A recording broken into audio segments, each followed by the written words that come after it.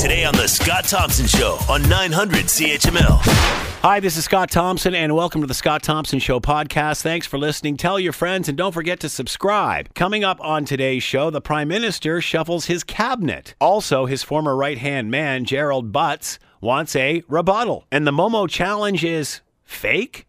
It's all coming up on the Scott Thompson Show podcast. Thanks for listening. The Prime Minister has shuffled his cabinet again after the resignation of Jody Wilson-Raybould from Veterans Affairs. To give us an up-to-date on what has happened, Amanda Connolly is with us, national online journalist, Global News, and she is with us now. Amanda, thanks for the time. Much appreciated. Thank you for having me. So what is, this is pretty, there's not a lot going on here. It's pretty much an internal shuffle, is it not? I think that's a fair way to characterize this. What struck me about it is it seems like a fairly safe shuffle. There really aren't any surprises here, no big promotions or big demotions. It really is a lot of lateral moves within the cabinet, which I think to me speaks to the fact that they perhaps did not want to be bringing in new faces, untested faces into these portfolios 6 months ahead of an election, and particularly with what's happening right now with the SNC-Lavalin affair. Does it have to be done now? Why now, do you think, as in today? I think today, because, of course, this is the last day before the MPs head back into their constituencies for 2 weeks. This really is the end of this kind of round of the parliamentary sitting right now. And, of course, they have had this hole in their cabinet for about 3 weeks now since Jody Wilson-Raybould resigned on February 12th. Getting that filled and being able to kind of move forward with a certain amount of, I think, clarity and again, certainty moving forward here as they head into the final home stretch of this sitting before the end of the session in June is something that they're really going to want to have nailed down as the MPs are heading home here. They're going to be kind of hitting a lot of the pre-election type behavior here, talking to people, hearing their concerns, and taking that back to Ottawa as well. So making sure they have a clear, cohesive ability to do that and the certainty to know who's going to handle certain files, I think is really important. What about outside response to this shuffle from the opposition or even internally? I think what we're likely to see from this here, of course, is may perhaps be focused on the fact that we now have the first female agriculture minister in that role, Marie-Claude Bibeau, who has moved over from Minister of International Development into Agriculture Minister. Her move to me was the most interesting thing out of this shuffle. She, of course, represents a riding in Quebec that is predominantly rural. It's home to a lot of dairy farmers in the province as well. And we know that the issue of market share for dairy farmers is a really big issue right now, that the Conservatives have been criticizing the government for giving up too much space in the recent the new USMCA or new NAFTA deal, as well as the CPTPP deal with a number of Asian countries as well. That's a big issue, and it will be a big issue heading into the election. So seeing her, a Francophone MP moved in there, or an MP whose home base is in these ridings, I think will be very interesting to see how the Liberals and the Conservatives position that, given the broader concerns over the market share issue. So a time for a strategic move as well internally. I think so. I think that's certainly a fair thing to say here. It points to the potential priorities or issues where the Liberals may see the need perhaps to reposition themselves or strengthen their approach heading into the election. And this, I think, is certainly a reflection of that. Still no word to this date as to why Jody Wilson-Raybould was removed out of the Attorney General position, other than, of course, what the Prime Minister said about Scott Brison moving. And if that hadn't happened, that she would still be there. Does anybody buy that? I think that really is going to be the big question right now for Canadians, and particularly as MPs head back into their ridings now for 2 weeks. I'm not sure what the reaction on the ground will be to them and to the concerns that are being raised, both in terms of how this has been handled from a political perspective, as well as from the perspective of, I think, a lot of Indigenous communities and even women who on social media have been certain communities within those groups have been critical of the government's handling of this because of the way it's been perceived in a way as attempts to really attack her credibility, her standing, her capacity to do the job.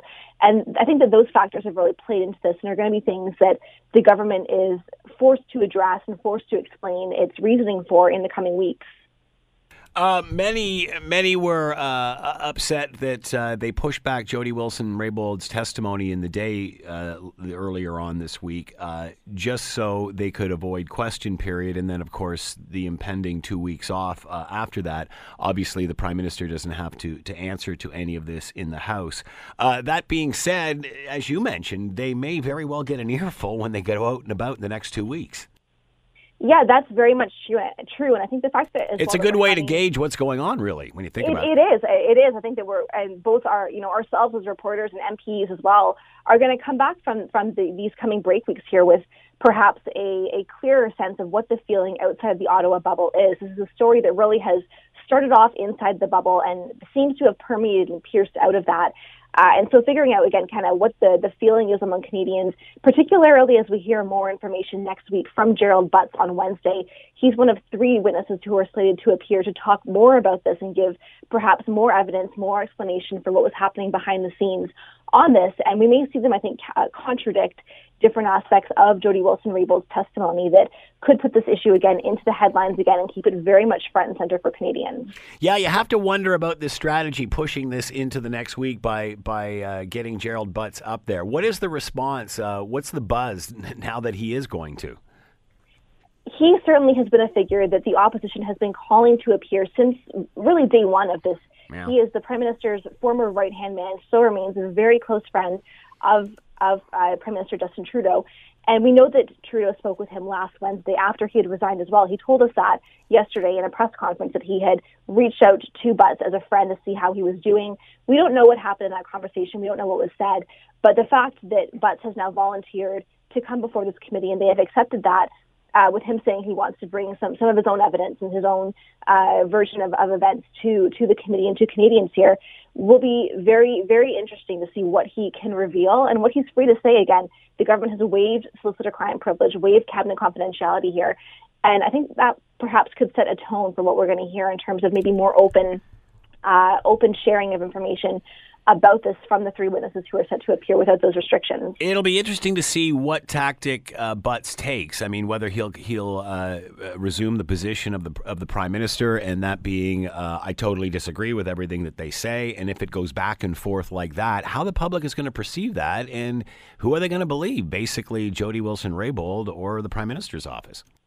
I think what we can likely safely say is that it would be very, very surprising if Butts' testimony differed in any kind of significant way from what Trudeau and the government have been putting forward so far. Again, remember, this is a very, very senior person within the government. He is someone who has been described as being in a lot of these meetings that were taking place that Wilson-Raybould and her staff felt were problematic.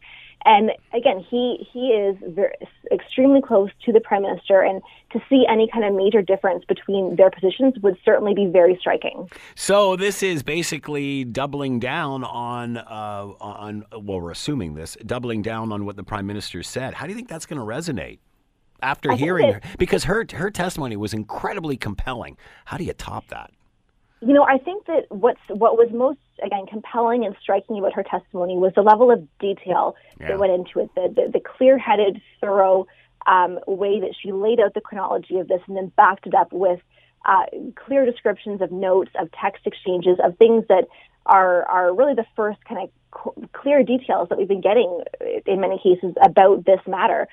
I think that to be able to counter that in any significant way, Butts and the other witnesses who are coming up next week are really going to have to do the same to shore up their side of the story. It's not enough at this point, I think, for Canadians to not have that level of clarity that we saw from her. If you're going to counter the argument, you have to do it with facts and with evidence and lay that case forward for Canadians to judge.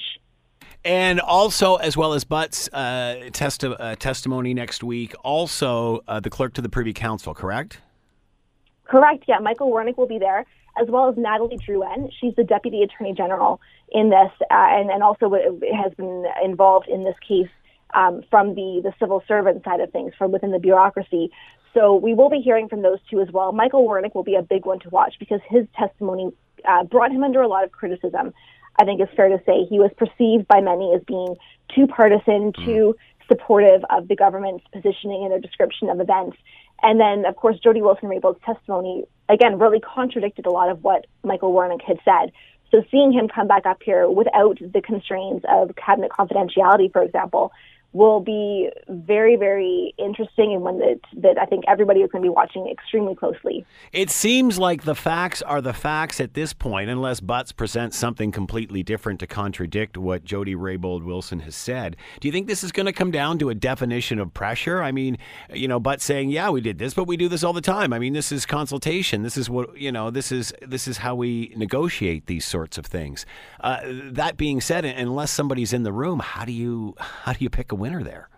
That really is the underlying question in all of this, is what actually happened and where is the line? I think that what we've been seeing from the government so far is an argument that perhaps the line is maybe not as clear as Jody Wilson-Raybould has laid it out to be in her interpretation of it. And again, the difficulty with that is that you have one side that is putting forward evidence and laying forward detailed fact-based accounts, and one that's saying more or less, trust me. That's going to be, I think, a difficult argument to make to Canadians. And you're really going to have to lay that out on a more equal footing to try and alleviate some of the concerns that are very much remaining and only escalating about this case. Do you think in the end somehow the Attorney General's office will be separated from politics and from political interference? Are we heading in that direction? I think it's very early days to say at this point. We did see from Jody Wilson-Raybould in her testimony to committee that she suggested the committee perhaps might want to examine that question. We know in other countries like the UK, for example, the US, the position is not a cabinet position. It is removed from the political considerations going on within the cabinet. And there have certainly been a vigorous debate among legal scholars online and in various different forums over the last couple of weeks here about whether removing that position from cabinet could help to alleviate some of the concerns around pressure that this case has really brought forward. I'm not sure that we would see that or have time to see that actually play out before the election here. The government has until June before things pretty much wrap up for them. That could certainly be a very big change to make in a very short amount of time. How do you think this is playing out for the average Canadian? Is this too deep into the woods politically? Is this hitting the dinner table? I think that there are a lot of the things that will likely permeate from Canadians, and that seems to be permeating, are concerns around how a lot of the optics are playing out. Again, we're seeing concerns from certain communities like Indigenous groups, like women, who feel that the way that Jody Wilson-Raybould has been described by certain sources from within government who've been speaking in media reports, for example, has been sexist, has been racist. We saw the Union of BC Indian Chiefs, for example, coming out and demanding that Trudeau actually condemn those statements that were being made by people from within his government anonymously to this. And I think that that's resonating. This is a government that has built up a brand around being feminist, around reconciliation, and these issues, I think, strike to the heart of that brand and will be very important ones the government needs to address if it wants to continue to have the support that it has had so far. All right, last question. What's the Prime Minister doing during these 2 weeks? This is really going to be, it's going to be kind of a whirlwind 2 weeks of traveling across the country, meeting with Canadians, going out into constituencies. Of course, Justin Trudeau is an MP from Quebec. He represents the riding for Papineau. And I would expect that we're going to see him both, again, back there, traveling around, doing various announcements of the government here. And again, during all of that, he will be facing questions about this until there is a more clear resolution. We know how the West feels about all of this. Is the country divided on this? I mean, is Quebec on one page and the West on another? I'm not even sure if it's so much Quebec versus the West as Quebec versus the rest. And right. What we're seeing here, I think, obviously, there is a very strong attachment in Quebec to companies like SNC-Lavalin. These are kind of corporate jewels that have risen to be able to compete and succeed on the global stage. And there's real pride in that, I think, and there's a real wish to keep those jobs protected. The rest of the country, it seems, is again, concerned about how this is being handled, particularly given job losses in the oil sands, job losses facing the workers in Oshawa, the GM plant, and more broadly like that, the extent to which the government perhaps is looking to protect these jobs versus other ones, I think is an issue that will resonate and prompt Canadians to really shape their understanding of this issue. Amanda Connolly has been with us, national online journalist for Global News. Make sure you're watching Global News tonight at 5:30 and 6. Amanda, thanks so much for the time. Much appreciated. Thank you. You're listening to the Scott Thompson Show podcast on 900 CHML. All right, let's bring in Michael Taube, Troy Media syndicated columnist, contributor to the Washington Times. Gerald Butts going to be appearing before the House of Commons Justice Committee in regards to the SNC Lavalin case. Michael is with us now. Michael, thanks for the time. Much appreciated. Are you surprised that he's going to testify? Yeah, I mean, I'm not surprised he's going to testify in the sense that he got pretty badly attacked during Jody Wilson-Raybould's testimony. I think what is interesting is, especially when you actually look at the letter that he wrote, which was very quick, very terse, and basically just said that he wanted in, it almost looked like it had been ready for a while, that he was almost expecting something to come of it based on, one assumes maybe, the closed-door meeting that Jody Wilson-Raybould had after everything had come out and after they had basically said they didn't want to deal with her for a bit, but then were trying to make nice, and they brought her into a meeting. So I wonder if some of that is all tied in together. But it's just suspicion at this point. The fact is that even whether people feel it's surprising or not, he's definitely going to speak out. It'll probably happen within the next week or two. And he's obviously going to a lawyer, as he's directly said, to sort of make sure that he has his story straight and his facts straight, and probably can figure out what he can or cannot say at the Justice Committee. And it's going to be interesting. And he and two others will be speaking as well, which means that this story is going to go on who knows how long, certainly for a few more weeks anyway. So will this help or hurt the Liberals? I guess that depends on what he says. But do you think this is going to fly? Yeah, I mean, you basically hit the nail on the head. There's a lot of people debating it back and forth as to whether it's beneficial or not. Usually with controversial stories like this one, you want to try to get rid of it as fast as possible. You don't want to have it linger because you never know what someone could say, how many more people come out of the woodwork and start discussing issues. And it also gives, say, for example, the House of Commons Justice Committee and others more time to call more witnesses, which means it'll last a longer period of time as well. But on the other hand, I would guess from Prime Minister Justin Trudeau's personal view, and I mean, again, I can't speak for him, but I'm just sort of thinking along these lines, because Gerald Butts has been a university friend, was his closest advisor, and served as his principal secretary, which is basically the equivalent of a chief of staff, I think that he probably would see Butts' testimony as being beneficial to his cause, because this is obviously someone he knows and trusts. I think when you start moving away from him to, well, Jody Wilson-Raybould named almost a dozen people. I think there were 11 in total. We've only heard from her, so there's obviously lots of other people they can bring forward. I would think that Trudeau would probably see anything that Gerald Butts brings forward as being beneficial. I don't know how he would look upon everybody else who speaks, even if they're loyalists and even if they serve him, as being, well, as people that he sort of needs on his side to ensure that the story dies, because the story isn't going to die anytime soon. So we know how the Prime Minister feels about this. I mean, we heard his response to Jody Wilson-Raybould's testimony, basically that he doesn't agree with it. Will doubling down on the Prime Minister's position, will that work? Will that fly? Well, again, these are hard things to speculate on, but no, I think whenever you double down on a controversy like this, it doesn't benefit you. I mean, that's the typical way to look at it. And you have to sort of think about it, take it from a personal sense as well. If something is bothering you or something is affecting you, when people double down or triple down on it, how is that really going to help you get out of it in the grand scheme of things? Usually, as I said, the best thing is for the controversy to come out, parse it, debate it, discuss it, let it go through its course, and then get rid of it. When more and more people are attracted to the scenario or are brought into the scenario, well, then it gets harder and harder for it to go away. And quite frankly, I don't think this testimony, that being Jody Wilson-Raybould's testimony, was going to go away anytime soon. I'm not surprised that it's lasted now close to 3 weeks. I wouldn't be surprised if it lasted a couple months or longer. I wouldn't even be surprised if we're still talking about it, maybe a bit more loosely, for the rest of this time until we actually have the federal election in the fall. It's a very, very powerful controversy, and it's a huge controversy in the sense that if you remember, and you go back to your history, ad scam, which was basically the thing that did in the Liberal Party for about 10 years, brought down then Prime Minister Paul Martin and brought in, well, my old friend and boss, Stephen Harper, which is why I and others went to Ottawa to work for him.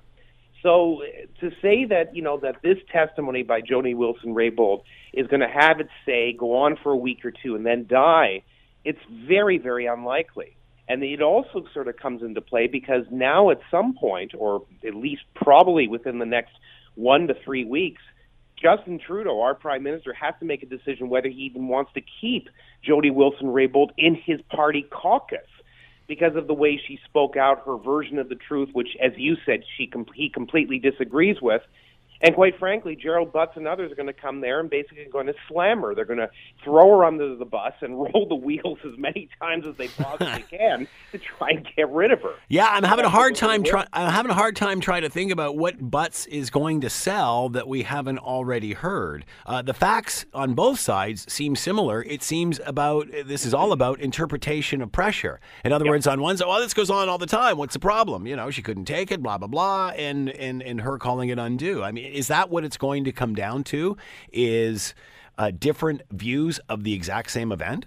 It may very well. I mean, he said, she said, or she said, depending on how many people come in, type of scenario is going to sort of drop down to that. It'll be a matter of interpretation, and moreover, it'll be the interpretation that people have of Jody Wilson-Raybould's initial testimony, and whether they believe it or not.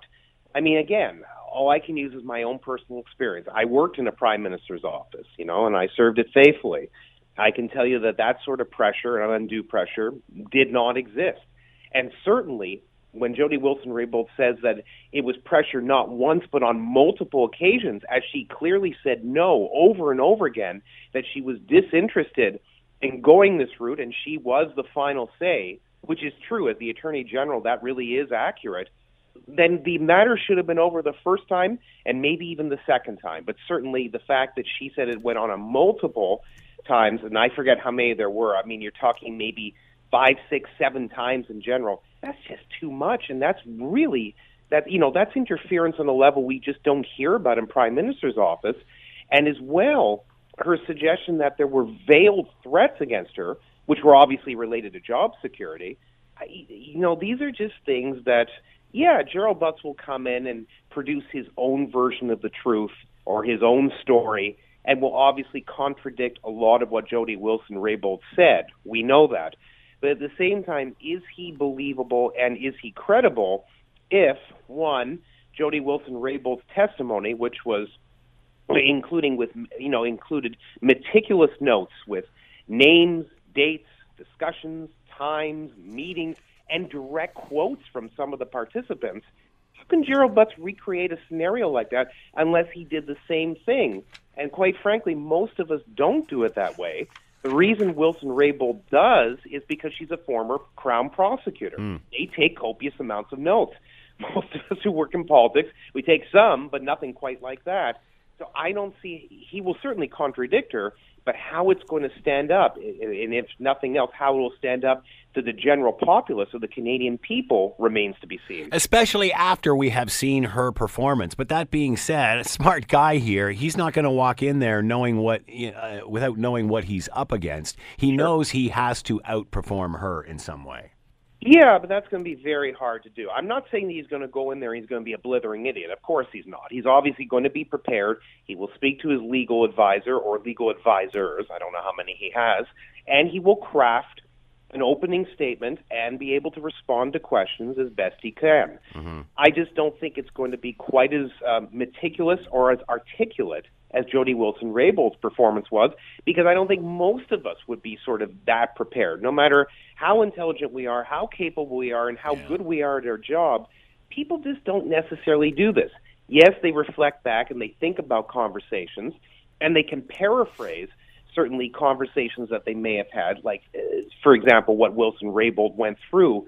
But to actually have, at least in her version of the story, mind you, direct quotes from people in terms of what they said and how they may have tried to intimidate her, pressure her, interfere in the process. Obviously, Gerald Butts will come out and he'll produce, or at least he'll attempt to produce a sparkling testimony. but it's just not going to be able to match up because no one could match up quite against that. There's just so much there that Jody Wilson-Raybould presented. It's very hard to sort of punch holes in the wall and try to show that a lot of it's wrong, other than it's her interpretation of the truth, so to speak. Two key targets here. We've talked about this before for the Liberals, that being females and the Indigenous community. Is this solution that they are trying to craft to this mess in the Prime Minister's office, is it targeting them, or is it more focused on targeting Jody Wilson-Raybould? I think it's more focused on targeting her, to be quite frank. I know that the angles of her being female and from the Indigenous community is obviously being played into the whole narrative. And certainly, what her background is and what her gender is obviously of some relevance. No one's denying that. But to state directly that it's a firm target, no, I don't think so. I think the issue they really have with her primarily is basically her version of the story and her version of the truth. The fact of what she is, what she represents, what she stands for, and how she was born and how she was born as, I don't think are necessarily all that relevant. But there's no question of this. Even if that's not part of the Liberal PMO strategy, the fact that she is female and that she is Indigenous works heavily against them, because these are two groups they've tried to work hard to solidify support from, especially our Prime Minister, who claims to be this self-described feminist, but has been caught in so many things from the kokanee grope to this that clearly that's not going to hold water anymore. And the fact that he's always touted his success with Aboriginal communities and the Indigenous community in terms of improving relations with Native Canadians. That's fine for him to say, and he can keep saying it, but one, most Native Canadian leaders don't seem to agree, and the irony is, too, he had the first Native Canadian, or Indigenous, or Aboriginal, whatever term you wish to use, Attorney General. That's where he may have made his greatest gains, and now she's gone. So those gains could be lost very quickly. And does this all not come back to Michael, to the question, why did he remove her in the first place from the role of Attorney General? I mean, there's the answer to your question, is it not? Yeah, well, there it is. And unfortunately, I don't know if we're ever going to get that, Scott. Because, sorry, go ahead. No, I was just going to say the Prime Minister is restricting that train of thought and those speeches and those meetings from coming to play. And until they're not redacted, so to speak, we're never going to know. Is anybody? I can't believe he keeps trying to sell the situation that this was all because of Scott Bryson, leaving the cabinet, and that's why there had to be a shuffle. I mean, that explains what happened to Scott, but that doesn't explain what happened to Jody. No, and it's complete and utter nonsense. Does that not make him just look bad? I mean, even Joe Public's got to figure that one out. You would hope so, and honestly, I would really be surprised if Liberals are still coming on. And again, I'm not obviously monitoring every radio, TV station. I'm not monitoring every newspaper, magazine. I would be stunned if they're still coming on and saying that. In fact, the person who's been saying it the loudest has been the Prime Minister, who keeps making the point that, well, if Scott Bryson hadn't decided to retire, Jody Wilson-Raybould would still be the Attorney General and Minister of Justice and blah, blah, blah. The answer is very simple. He didn't have to target her. It doesn't matter if Scott Bryson stepped down. He had a whole cabinet full of people that he could have shuffled out. He has a whole group of backbenchers he could have shuffled in. He chose to target her, and that's why her story is so strong. How much pressure is on Gerald Butts? Not as much as before, and the rationale is very simple. He's actually not the principal secretary any longer because he stepped down. There have been things, and I'm sure you've probably read about them or discussed them, maybe you've even talked about them on the air, where there's now some suggestion, it's just sort of motoring around, so I'm not going to give it validity at this point, that Gerald Butts will still be involved somehow with the Liberal Party and the Liberal campaign, that his ear to the Prime Minister has not necessarily been blocked up quite yet. And that wouldn't surprise me if he obviously still had some sort of a role. It would be interesting if it turned into a paying role, and I guess we'll find out whether that happens or not. But in terms of Butts himself, because there's now distance between him and the Prime Minister's office, he's now actually free to speak as he so fits, or as he so sees. He's not restricted by certain things. He would have been restricted, for example, with an equivalent of cabinet confidentiality, even though technically he wasn't part of the cabinet. But now that he's just basically a free citizen, like you and I and most of the listeners, he actually can say what he wants.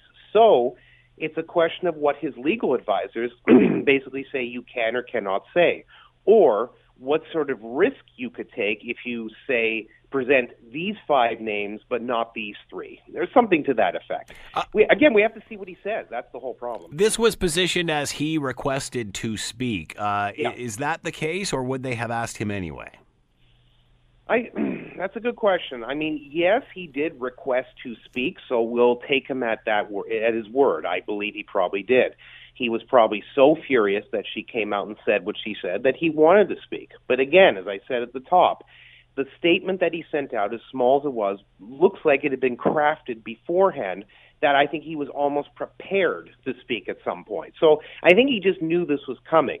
This could also obviously explain why he left the Prime Minister's office with his sudden resignation on all days of Family Day, and just sort of, basically left and hightailed it, at least from the Prime Minister's office, but not obviously from Ottawa. So it would make a lot of sense. But on the other hand, who knows? Maybe he was just so irritated that he just wrote up something very, very quickly and sent it out, because it looked like it had been not necessarily structured, not necessarily thought about too much, but a very rushed, short statement to ensure that he made it known that he wanted to speak. But whether he knew beforehand or not, I'd be surprised if he didn't expect something was coming down the pipe, because, quite frankly, that would explain why he left so suddenly. But then again, as we've seen in Ottawa and we've seen elsewhere in the world, politics is not very easy to understand sometimes. Again, we don't know what's going to happen until he speaks, but assuming he doubles down on what the Prime Minister has said, sure. How do you settle this? Who do you believe? In the end, will this be up to the public to decide who they believe, the Prime Minister's office or Jody Wilson-Raybould? Yeah, it's completely up to the public, and the public actually can decide with their vote in the fall. That's one way they can do it.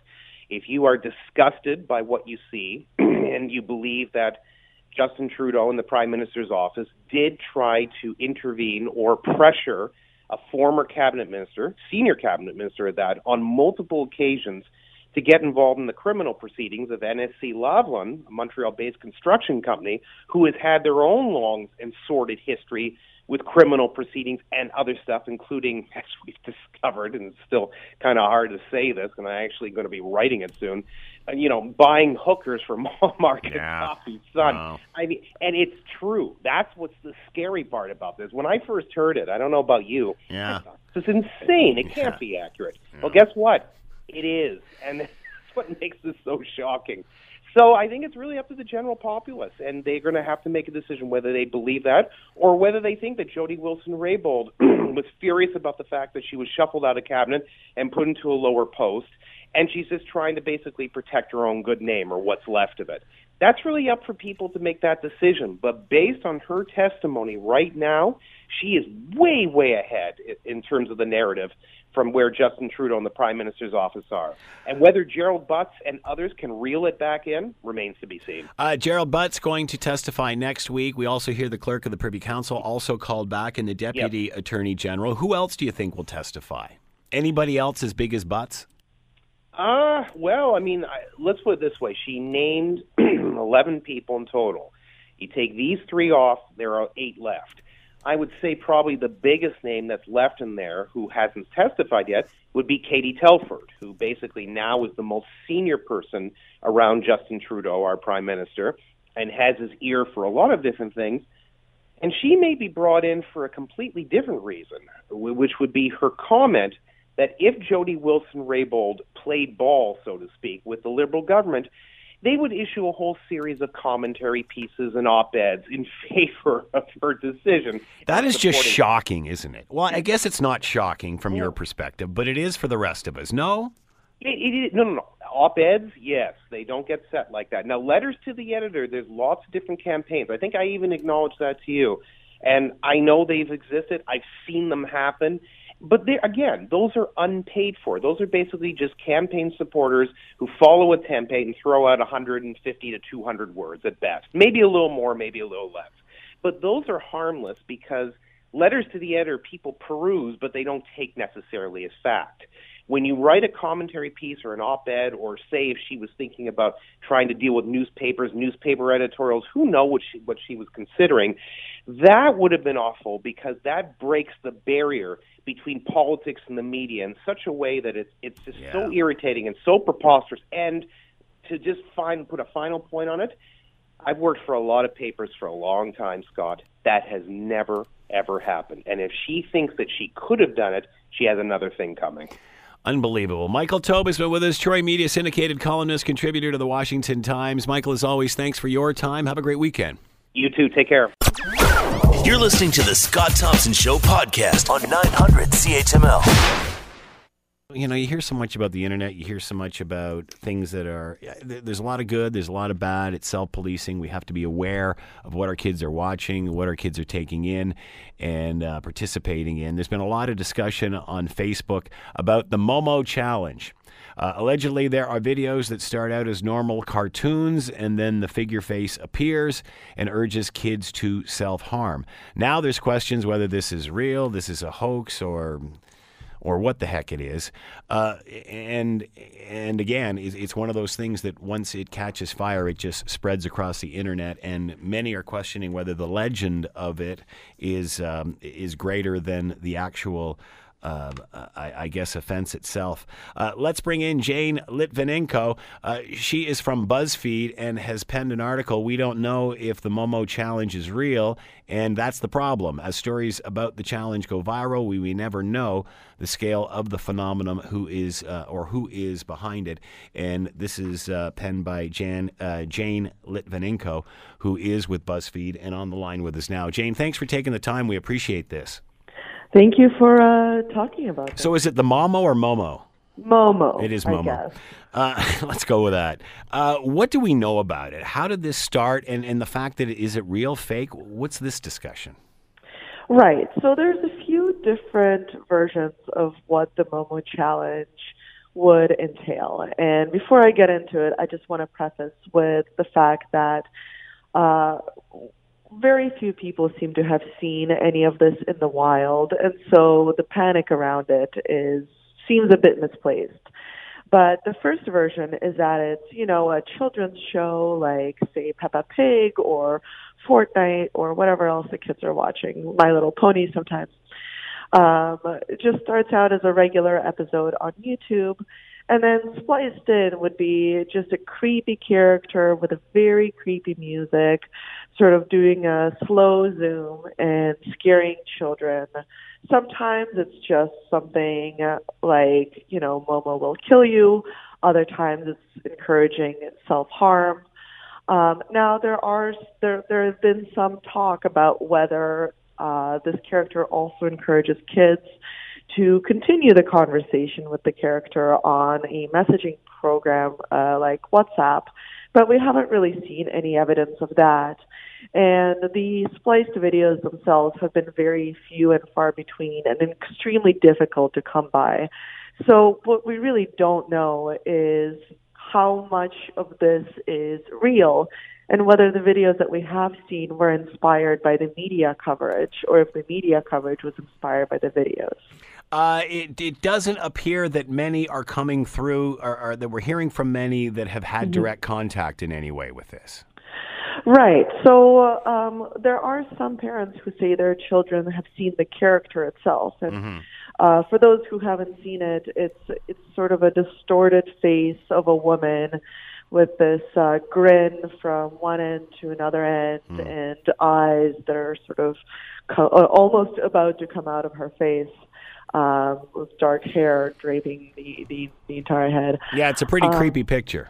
It's a creepy picture. And so what some parents have been saying is that, yes, my kids do know what it is, and they are a little scared of her. But it's unclear whether, the kids saw it in videos on YouTube or if it's really just a character that they've seen around the internet that gives them the creeps. So how did this become the story that it has become if there's very few actual cases of contact with this?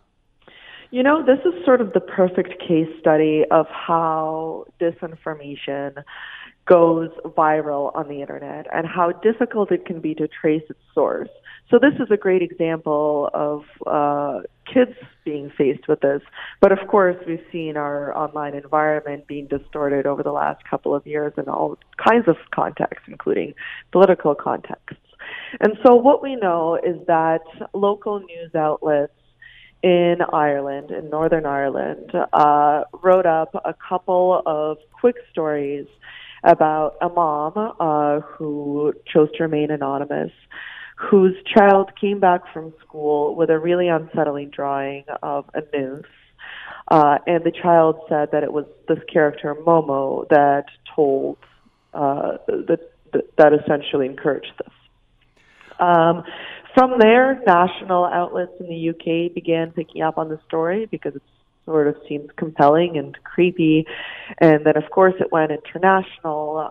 People started making Facebook posts of their own that have gotten 250,000 shares, 500,000 shares quite easily. So this is a pretty big scale for something like this. But the difficulty is that most outlets haven't actually confirmed whether these videos existed and what was real.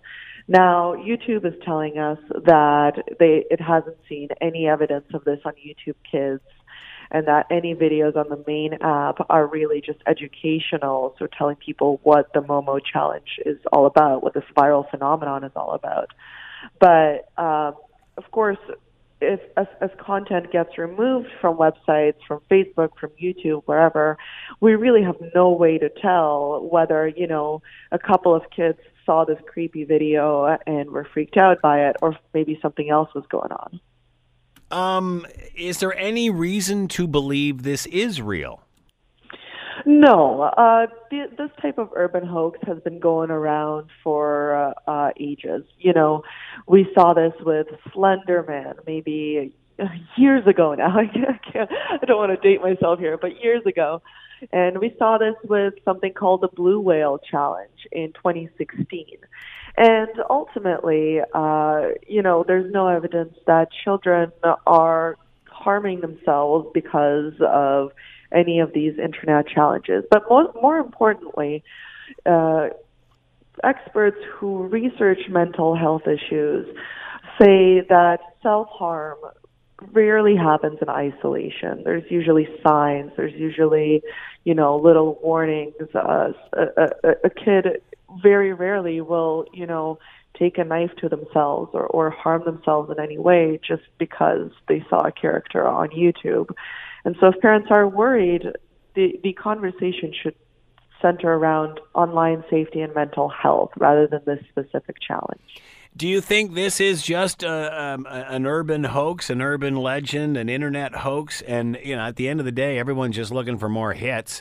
You include this line in what you're talking about, you're guaranteed that, and then it spreads like wildfire. Is there any reason to believe it's anything other than that?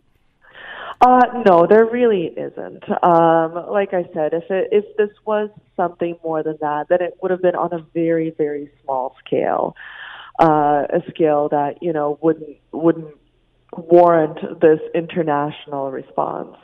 And I would also say that this type of breathless writing about it, this type of worry, is the perfect example of the dangers of our information environment on the internet right now.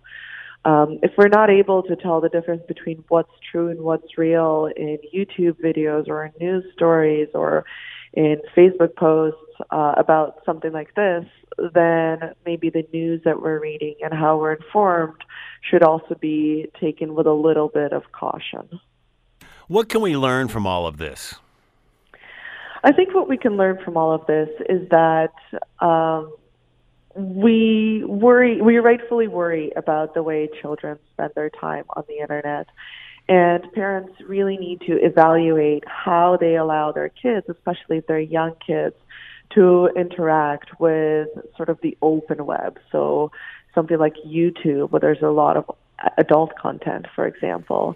So one recommendation that I received when I wrote my article was that parents just go to websites for the particular shows that their children like. So, for example, watch Sesame Street on the Sesame Street website, or, stream from kids' shows from the CBC, for example. And that will sort of help guarantee the safety of what they watch. Just don't let your children watch something that you haven't yourself seen.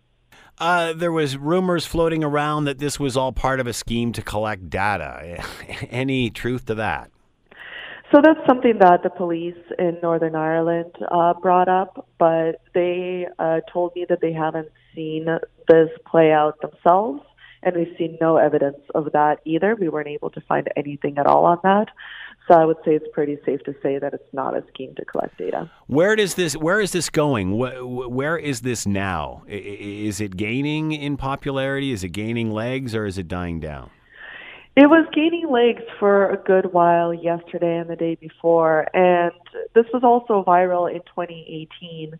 Right now we're at the point where this is dying down and people are very skeptical about it. People are having very productive conversations about how they should behave on the internet, how their kids should behave on the internet.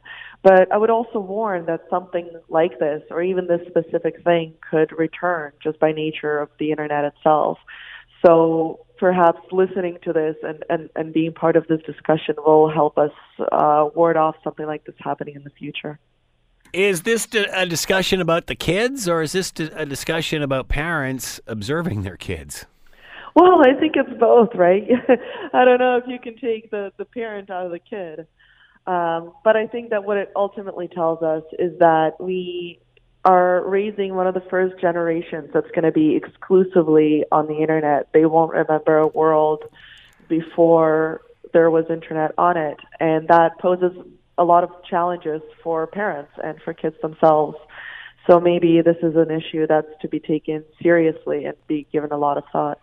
What message do you have for parents on this? What would you say to them if they inquired after you writing your article on this?